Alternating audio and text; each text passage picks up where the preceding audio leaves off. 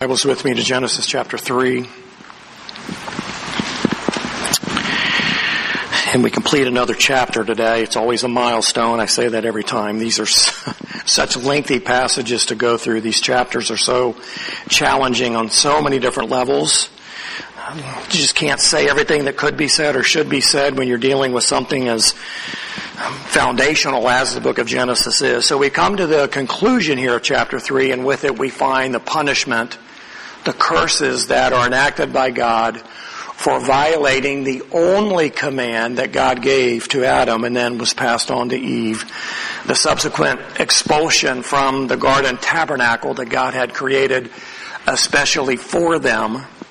And so woven into this curse expulsion are indications of grace. These are very subtly woven into these verses, and it takes careful study of the Hebrew language, which I am not an expert in, to unearth some of what is being said.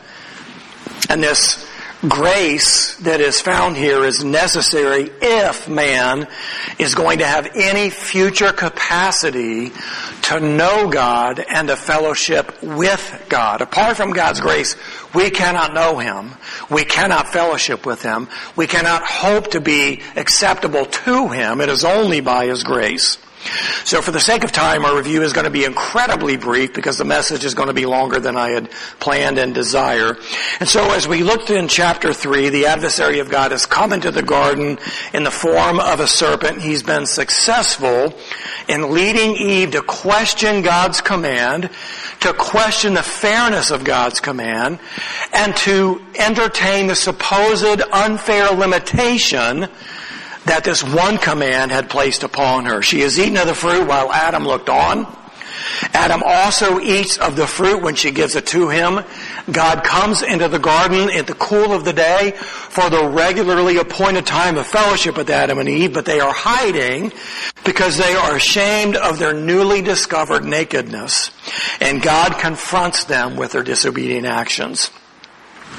So as God confronts them and hears from them their pitiful excuses as to why they have done this one thing they were not allowed to do, they have deflected personal responsibility, and they have blamed. They blamed God. Adam blamed God for giving him the woman. Eve blamed God because the serpent came in. After all, you created the serpent and you allowed it in here. And neither of them took any personal responsibility, but deflected it and blamed it on other things other than themselves. So after hearing their lame excuses, God hands out the punishment. Read with me in Genesis 3:14 through 24. This is what God's Word says for us today. The Lord said to the serpent, "Because you have done this, cursed are you more than all cattle, and more than every beast of the field. On your belly you will go, and dust you will eat all the days of your life. And I will put enmity between you and the woman, and between your seed and her seed. He shall bruise you on the head, he shall bruise you on the head, and you shall bruise him on the heel. To the woman he said, I will greatly multiply your pain in childbirth. In pain you will bring forth children, yet your desire will be for your husband, and he will rule over you. Then he said to Adam, because you have listened to the voice of your wife and have eaten from the tree about which I commanded you, saying you shall not eat from it, cursed is the ground because of you. In toil you will eat of it all the days of your life. Both thorns and thistles it shall grow for you, and you will eat the plants of the field. By the sweat of your brow you will eat bread till you return to the ground, because from it you were taken. For you are dust, and to dust you shall return. Now the man called his wife's name Eve, because she was the mother of all the living. The Lord God made garments of skin for Adam and his wife and clothed them. Then the Lord God said, behold, the man has become like one of us, knowing good and evil. And now he might stretch out his hand and take also from the tree of life and eat and live forever. Therefore the Lord God sent him out from the Garden of Eden to cultivate the ground from which he was taken. So he drove the man out, and at the east of the Garden of Eden he stationed the cherubim and the flaming sword which turned every direction to guard the way to the tree of life. So as we continue in our ongoing outline here, we see number 4, and that is the curses that God is going to hand out as a result of the fall of man. Again, impossible to say everything that could or should be said when exploring this. In fact, you could look at each of these curses and break them out in greater detail and see how these curses are woven in and out of the rest of the biblical revelation. You can do that on your own time. We won't try to do that in our 35 to 40 minutes today. So as these curses are now pronounced, first it comes upon letter A, the serpent. These are in reversed order of responsibility. And so upon the serpent, God doesn't give the serpent any opportunity to talk or explain his actions. So rebellion is not something new for Lucifer. Lucifer inhabits the serpent or has appeared in the garden in the form of a serpent. The revelation isn't clear as to which it might be. Both of these are possibilities. But he doesn't give the serpent any opportunity to speak. And it says in the beginning part of verse 14, the Lord God said to the serpent, because you have done this. And so Adam and Eve are both responsible for their sinful actions. But God also recognizes that the serpent set the chain of events in action, resulting in this fall. Therefore, he is subject to being cursed as well. The pronounced curse has two primary applications which intertwine with one another. There is the physical curse, and then there is also the spiritual curse. In the physical curse, the serpent as a reptile and how he will relate to mankind. In the spiritual curse, it is the force behind the serpent and his eventual conflict with and defeat at the hands of the seed of the woman. We'll look at this in a little bit more detail.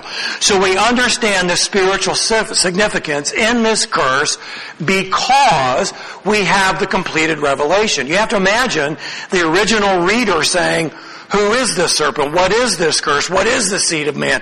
What is this thing going to be? And so it is the reading of God's revealed word that this becomes obvious to the reader in the fulfillment of the coming of the Messiah Jesus, who would eventually destroy the adversary.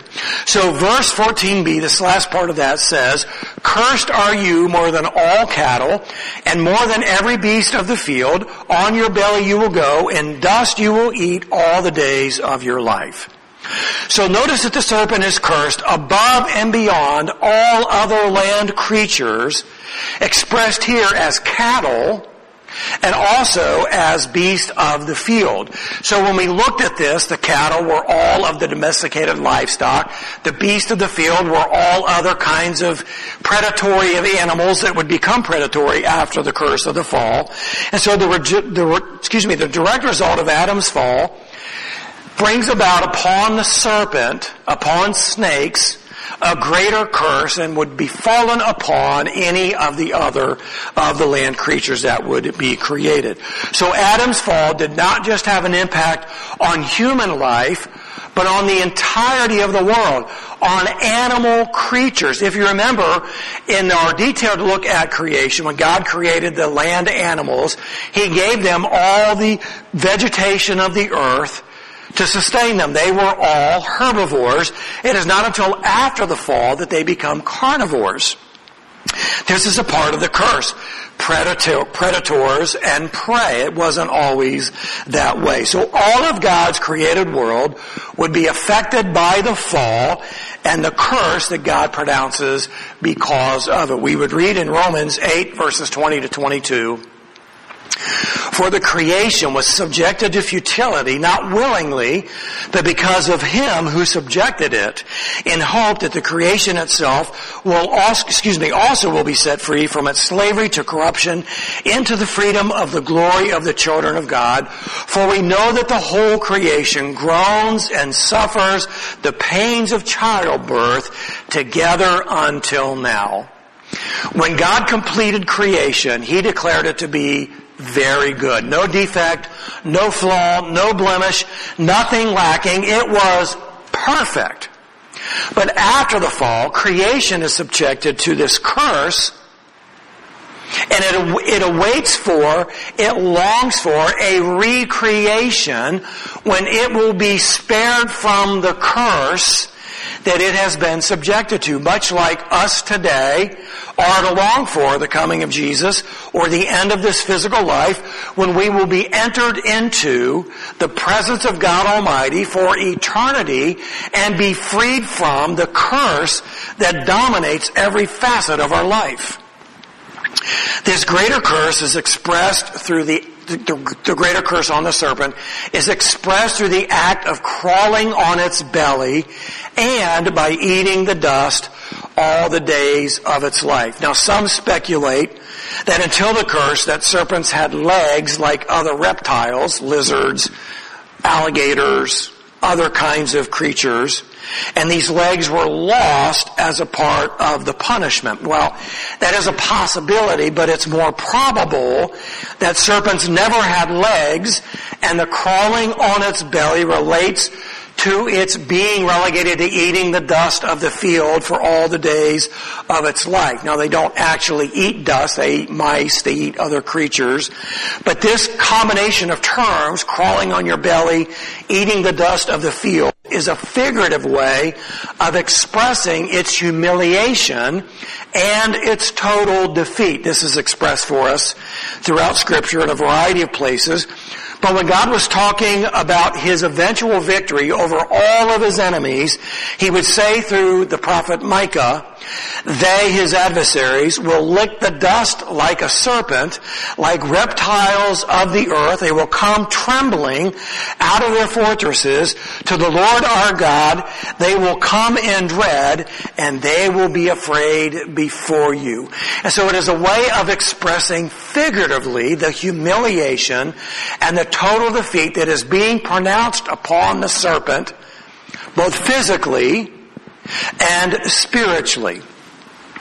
Even today, we have this expression in our culture, eat my dust. Right? You've heard that. When someone says, eat my dust, that is a way of saying you will be humiliated and you will experience total defeat at my hands. So the humiliation speaks to the way serpents were viewed throughout history, and the total defeat speaks to the spiritual victory that will overcome the spiritual force behind the serpent. Now, I might be different. Not everybody would agree with me. But most of us look upon snakes and we go, ooh, why would anybody want one of those things for a pet? That seems to be anti-human. It seems to be going against every grain of my body. And you can actually see people when there is a picture, a video of a boa constrictor wrapping its body around its owner, so to speak, and people literally jump out of their chairs because it seems abnormal. That is the kind of humiliation the physical servant has been subjected to, but there is this spiritual humiliation that is being prophesied here when the seed of the woman is going to bruise his head or actually crush his head, depending upon the translation you have.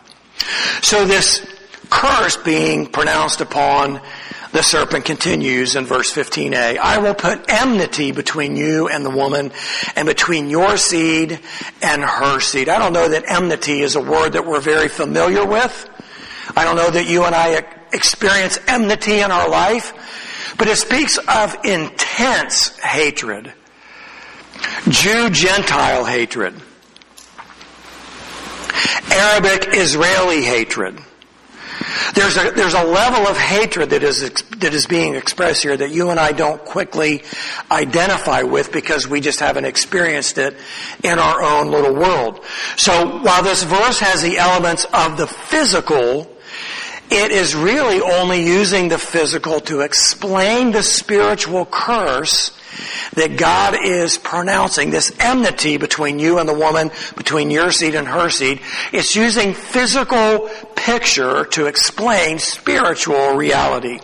Enmity between the serpent and the woman is not speaking to the way woman would view snakes, although I don't know many women that look upon them very favorably, but it is a foreshadowing of the future defeat of the serpent, Lucifer, that he would experience at the hands of the Messiah. The enmity that Lucifer would experience is going to come from the seed of the woman, and we'll break that down here in just a little bit.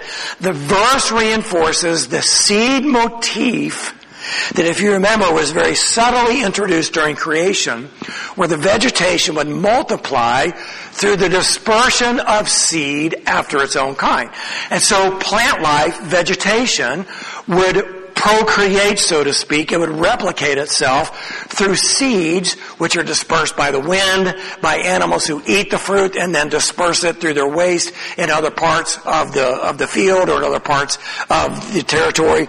So this is how vegetation is going to reproduce itself through the seed, and this is the seed motif that was introduced all the way back in Genesis 1:11. God said, "Let the earth sprout vegetation, plants yielding seed, and fruit trees on the earth bearing fruit after their kind with seed in them." And it was so. So this is a foreshadowing here in 1:11 of the kind of seed that's going to be lived out throughout the pages of Scripture. So the seed represents a spiritual descendant, not a physical one, and there will be enmity, constant hatred and conflict between the seed of the woman and the seed of the serpent. The seed of the serpent is not literal as in little snakes. That's not what he's talking about. Neither is the seed referring to demons, because Satan does not father demons. Rather, the seed of the serpent refers to natural humanity, whom he, Lucifer, has led into rebellion against God. This is exactly what Lucifer did with Adam and Eve in the garden. He led a rebellion against God. And so there is this spiritual seed that is going to come from the woman. On the one hand, a spiritual seed that will love God and desire to please Him and serve Him. And a spiritual seed that will come from the woman. Humanity that Lucifer is successful in leading astray to continually rebel against God. It will take no further than Adam and Eve's first family to see the delineation of the seed through Cain and Abel be fleshed out. So the seed motif is introduced. It's a spiritual seed, not a literal physical seed, although Jesus would eventually come from a woman and be the tool that God uses to stamp out the rule of the serpent. So humanity is now divided into two communities. The elect who love God and the reprobate who love self. That's it. Two communities. Love God, hate God. You've heard of the worship of Satan. You've heard of the, what's his name? It just came to me and then I forgot his name. You know I'm thinking of. I'll spit it out here when I don't want to.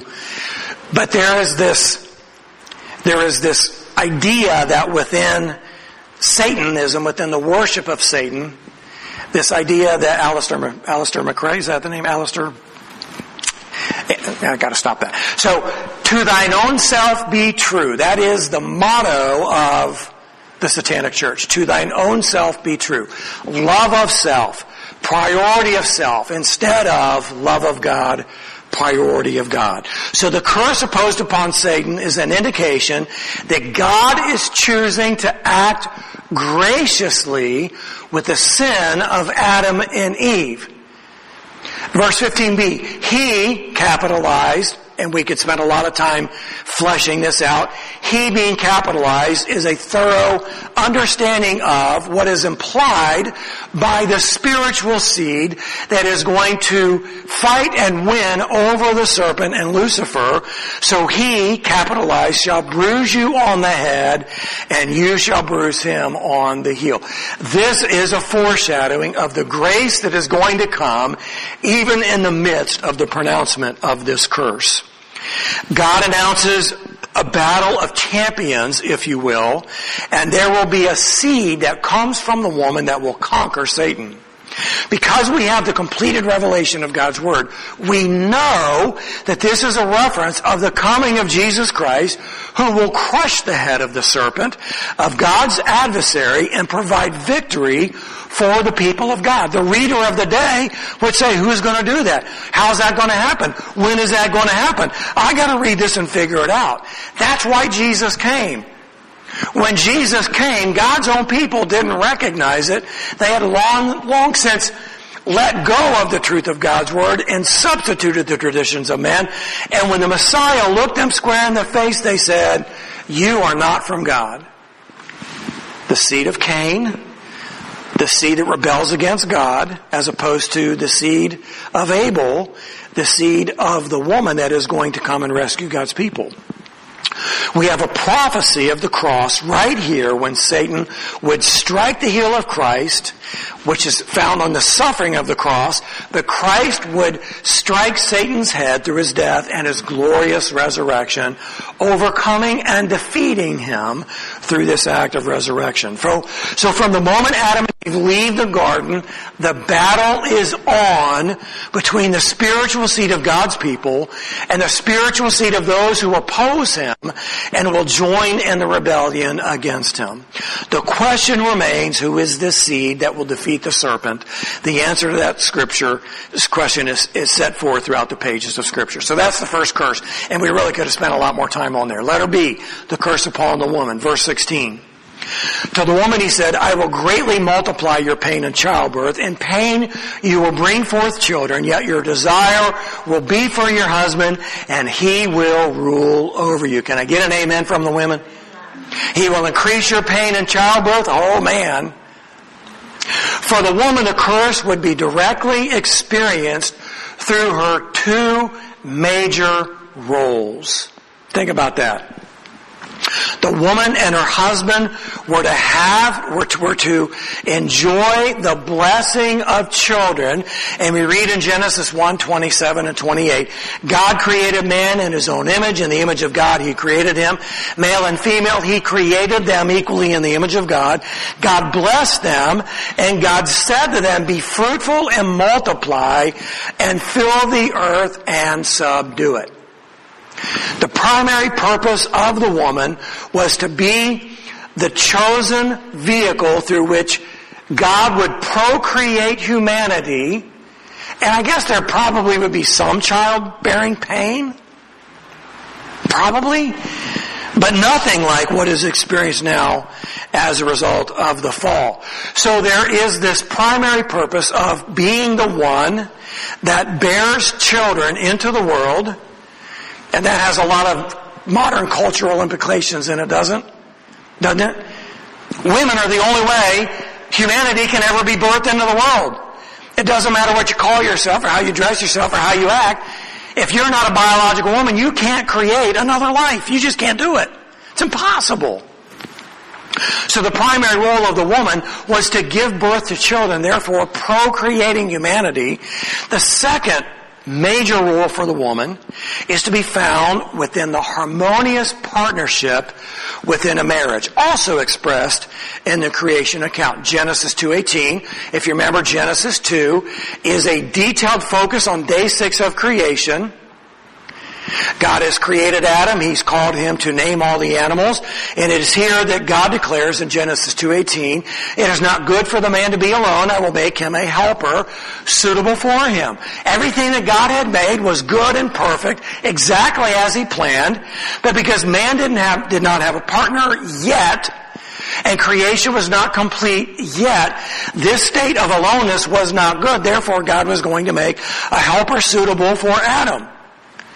So Adam receives the gift of Eve, and he says, as we know, bone of my bone, flesh of my flesh, she shall be called woman because she's taken from him. And then the commentary is, for this reason a man shall leave his father and mother and cleave to his wife, and the two shall become one flesh, right? That is a picture of the harmonious marriage relationship that God intended and created Adam and Eve to enjoy. And so Eve's primary purposes are found in procreating and this harmonious marriage where she is a helper to Adam. The judgment against the woman relates first to her children bearing, and then to her marriage relationship. She would now bear children in increased pain, and that word pain is also synonymous with the word toil, meaning that you will bear children and you will raise them in pain and toil. And this pain is both physical and emotional. Can I get an amen, moms? Isn't that right? Don't you just spend sleepless nights agonizing over the direction the lives of your children are going? And you just sit there and go, why aren't they listening? Why are they being so silly? Why will they just not express any common sense in the decisions that they make? Her desire will be for her husband, and he will rule over her. So this combination of words, desire and rule over, we'll see again in chapter 4, where God tells Cain that sin is crouching at his door and it desires to master him, rule over him. It's the same idea here. So what the woman wants to do as a blessing, be a marriage partner, have children, had become tainted by a curse.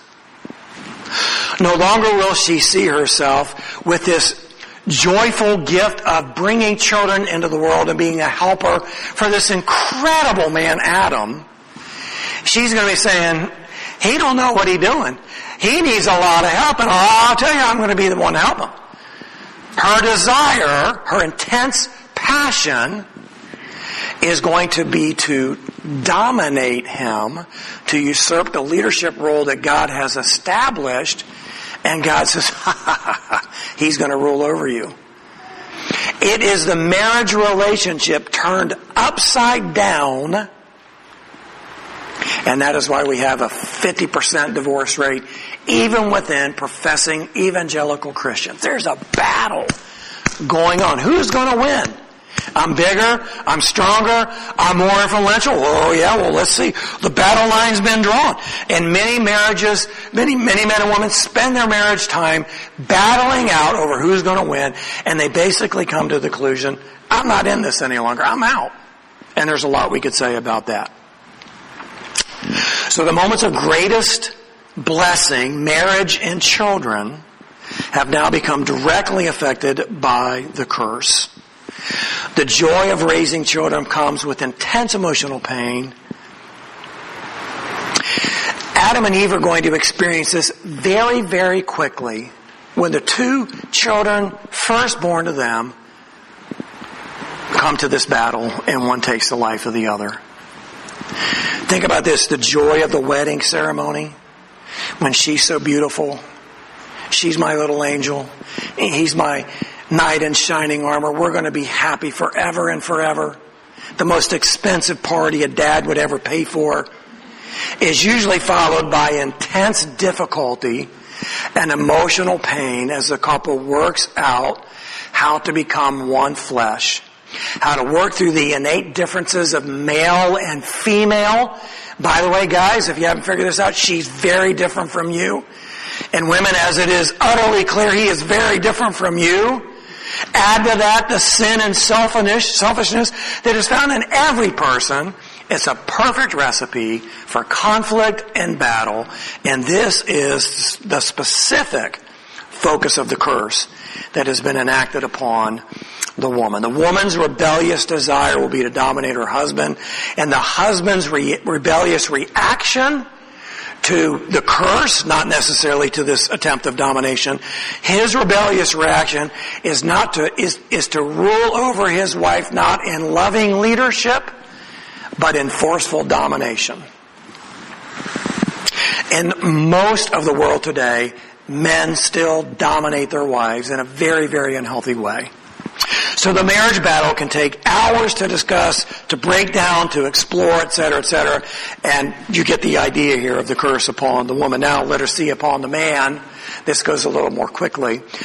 We're going to read verses 17 through 19. Then to Adam he said, because you have listened to the voice of your wife and have eaten from the tree about which I commanded you, saying you shall not eat from it, cursed is the ground because of you, and toil you will eat of it all the days of your life. Both thorns and thistles it shall grow for you, and you will eat the plants of the field. By the sweat of your face you will eat bread till you return to the ground, because from it you were taken, for you are dust, and to dust you shall return. Adam has listened to the voice of his wife, not to the voice of God. And every time someone says happy life, happy wife, happy life, I say, well, wait a minute, that's not always true, is it? But Adam listened to the voice of his wife, not to the command of God, the only command. And so this lengthy description of punishment for the man will also be centered in his core responsibility, and that does not put a secondary place on his role as a husband or a father.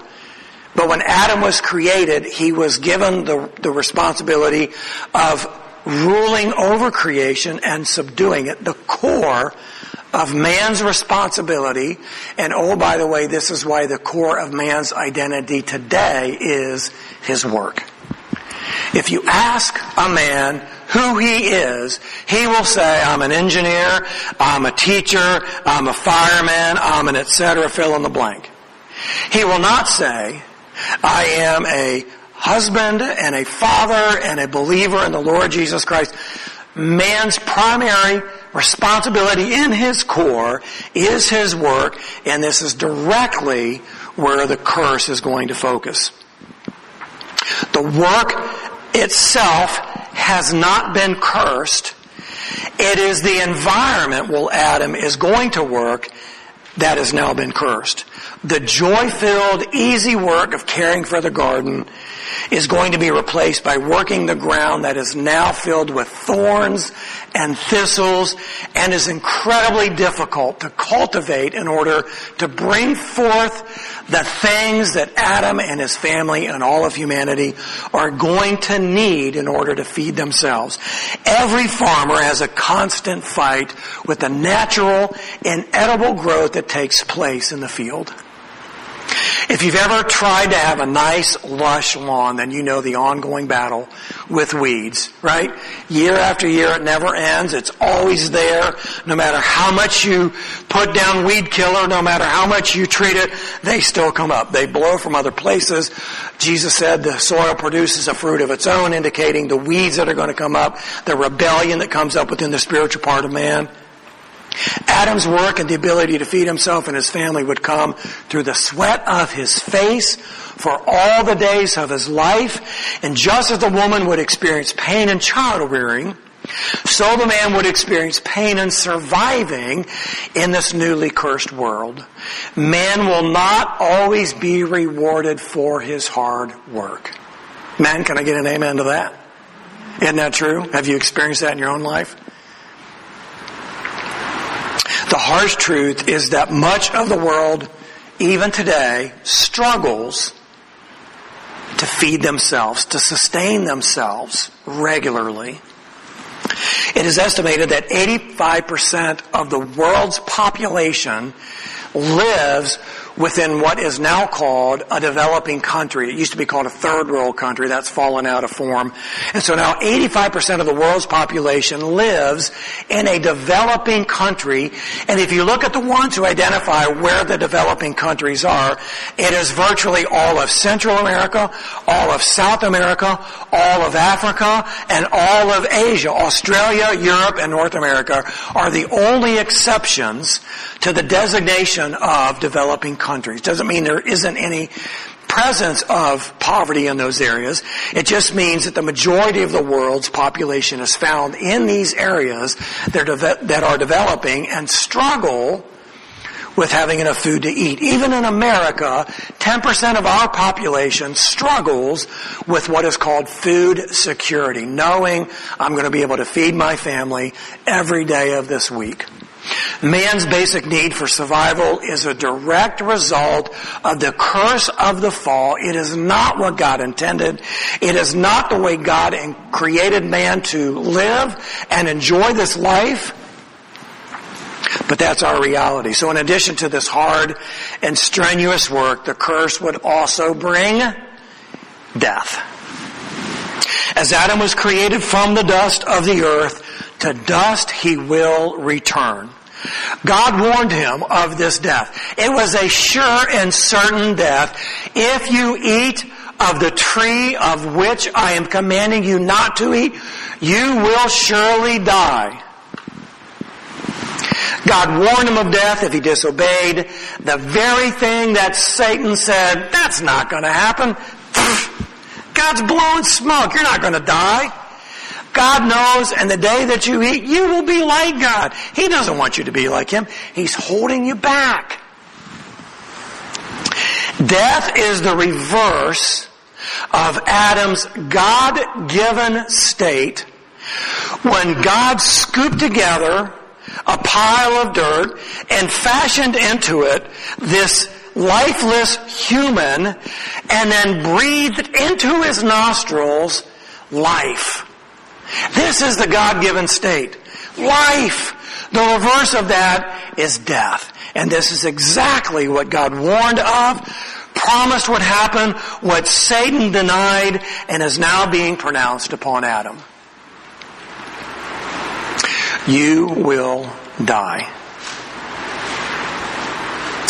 Man is destined for death, and man is cut off from the life-giving fruit of the tree of life, which God never ever told Adam he was prohibited from eating. Did you recognize that? Adam and Eve both had the ability to eat from the tree of life. They were only told they could not eat from the tree of the knowledge of good and evil. This means that Adam had the capacity to live forever as long as he had access to and ate from the tree of life. But once he ate from the tree of the knowledge of good and evil, that came to an end because they rebelled and they disobeyed. But all is not lost. We turn to number 5 in our outline, and that is the epilogue. And I really wanted to spend more time on this, but I'm going to move through it more quickly than I needed. So the fall of man ends with an explanation of what takes place after the pronouncement of the curses, and it is laced with God's grace. It is a transition, a segue into what is going to come in chapter 4 of life outside of the garden. And so we find in the epilogue, letter A, hope. Verse 20. Now the man called his wife's name Eve because she was the mother of all the living. So as we read this, we might say, well, that sounds kind of out of place. I mean, God has pronounced these curses, told man he's going to die, and now it's talking about Adam giving Eve this name because she's going to be the mother of all living. It is in fact a sign of hope and grace for mankind as they are going to begin life outside of the garden. Adam gives to the woman the name Eve, Zoe, right? Zoe means life, because she will become the mother of all the living. And so the sign of grace here is, although there is going to be this experience of death, it is not a permanent death. It is a physical death that becomes a doorway into eternity. There's grace even with the pronouncement of expulsion from the garden and the punishment of death that is going to come. She will become the mother of all the living, including the eventual physical seed that would defeat the serpent and provide spiritual victory over him. So the name Eve celebrates the survival of the human race under the grace God chooses to dispense against this backdrop of rebellion. So this hope that is seen here is expressed in letter B through sacrifice. Verse 21, the Lord God made garments of skin for Adam and his wife and clothed them. So if you remember, after they had disobeyed and were made aware of their nakedness, they hastily made loin coverings out of the branches, out of the palm leaves, out of the leaves that were in the garden, and they attempted to cover their shame, and this attempt was inadequate. They knew it, which is why when God appeared in the garden, they hid themselves because they were ashamed. And here, God makes garments of skin from an animal that would be a sacrifice for the atonement of sin, and God would provide a means for covering them and their shame and their nakedness with the loin coverings they made, which were inadequate to do so. So, think about this. God's rest after creation, where He was done, has been disrupted by the need to make skin coverings for Adam and Eve. The word made here is the exact same word throughout all of the creation narrative where God makes. God made the heavens and the earth. God made the sky. God made, etc., etc. God makes this covering through the sacrifice of an animal and fashions for them now suitable coverings to hide their shame. We're not told of the actual sacrifice that is made. We're not told of Adam and Eve's response to seeing this first dead thing in their world, but I would imagine it would be pretty gruesome. I would imagine it would be very confrontational to see a dead animal. I would venture to say that you and I will go home today, we're probably going to eat some kind of a protein. But if we went to the place where that protein was killed and saw the lifeblood spilled out, we would probably think twice about eating that particular animal. And the reality of its sacrifice for our sustenance or its sacrifice for our spiritual cleansing would make the penalty of sin far more significant in our lives, wouldn't it? I guess the best way I could say this is think about your most beloved pet. And that pet being put to death so you could eat and so you could be forgiven of your sin. Wow. I don't know I could do that, right? So this verse doesn't initiate the sacrificial system. That's not going to come until much, much later. The system that Israel would come to know and be defined by. But it's certainly a foreshadowing of what is going to come for them as a constant practice. As we read in Hebrews 10 today, where they sacrifice animals over and over and over. Well, Jesus is the one sacrifice once for all. So the need for covering is also implied when the priestly responsibilities were given in the eventual description of the sacrificial system. And we read a little bit about that here in Exodus 28. You shall make for them instructions for the priests that are going to have to be covered to come into the tabernacle. You shall make for them linen breeches or pants to cover their bare flesh, for they shall reach from the loins even to the thighs. So the idea here is that the nakedness, the shame of nakedness needs to be covered. And so as Adam and Eve are in the presence of God, the loin coverings are inadequate to cover their shame. So God needs to sacrifice an animal to cover their sin and to make a suitable covering for them. Now, in the sacrificial system enacted in Israel, it wasn't animal skin, it was linen and other things, and we could look at this and study Exodus and find all kinds of foreshadowing to the cross, but we're not going to do that. So priests needed to be thoroughly covered so the shame of their nakedness would not be exposed as they entered into the temple proper and then into the Holy of Holies, into the very presence of God. Letter C in the outline is the expulsion. God provides the reason for banishment from the garden. Verse 22 and following. Verse 22, then the Lord God said, behold, the man has become like one of us, a reference to the triune God, knowing good and evil, and now he might stretch out his hand and take also from the tree of life and eat and live forever. There it is. That's the reason that they were expelled from the garden. Now, as God gives this narrative here, the focus is on the man as he is given primary responsibility for the rebellion. Knowing good and evil has come unlawfully. It was God's knowledge alone, reserved for him alone. He did not want them to have that knowledge because of what it would do to finite, created beings.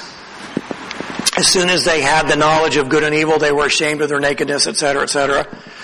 So now that they know good and evil, it has come unlawfully to them. If they were to eat from the tree of life, the punishment would be undone and they would have perpetual life. God was not going to allow that to happen. So they are banished from the garden, so they cannot eat the tree of life, which would undo the punishment of the curse.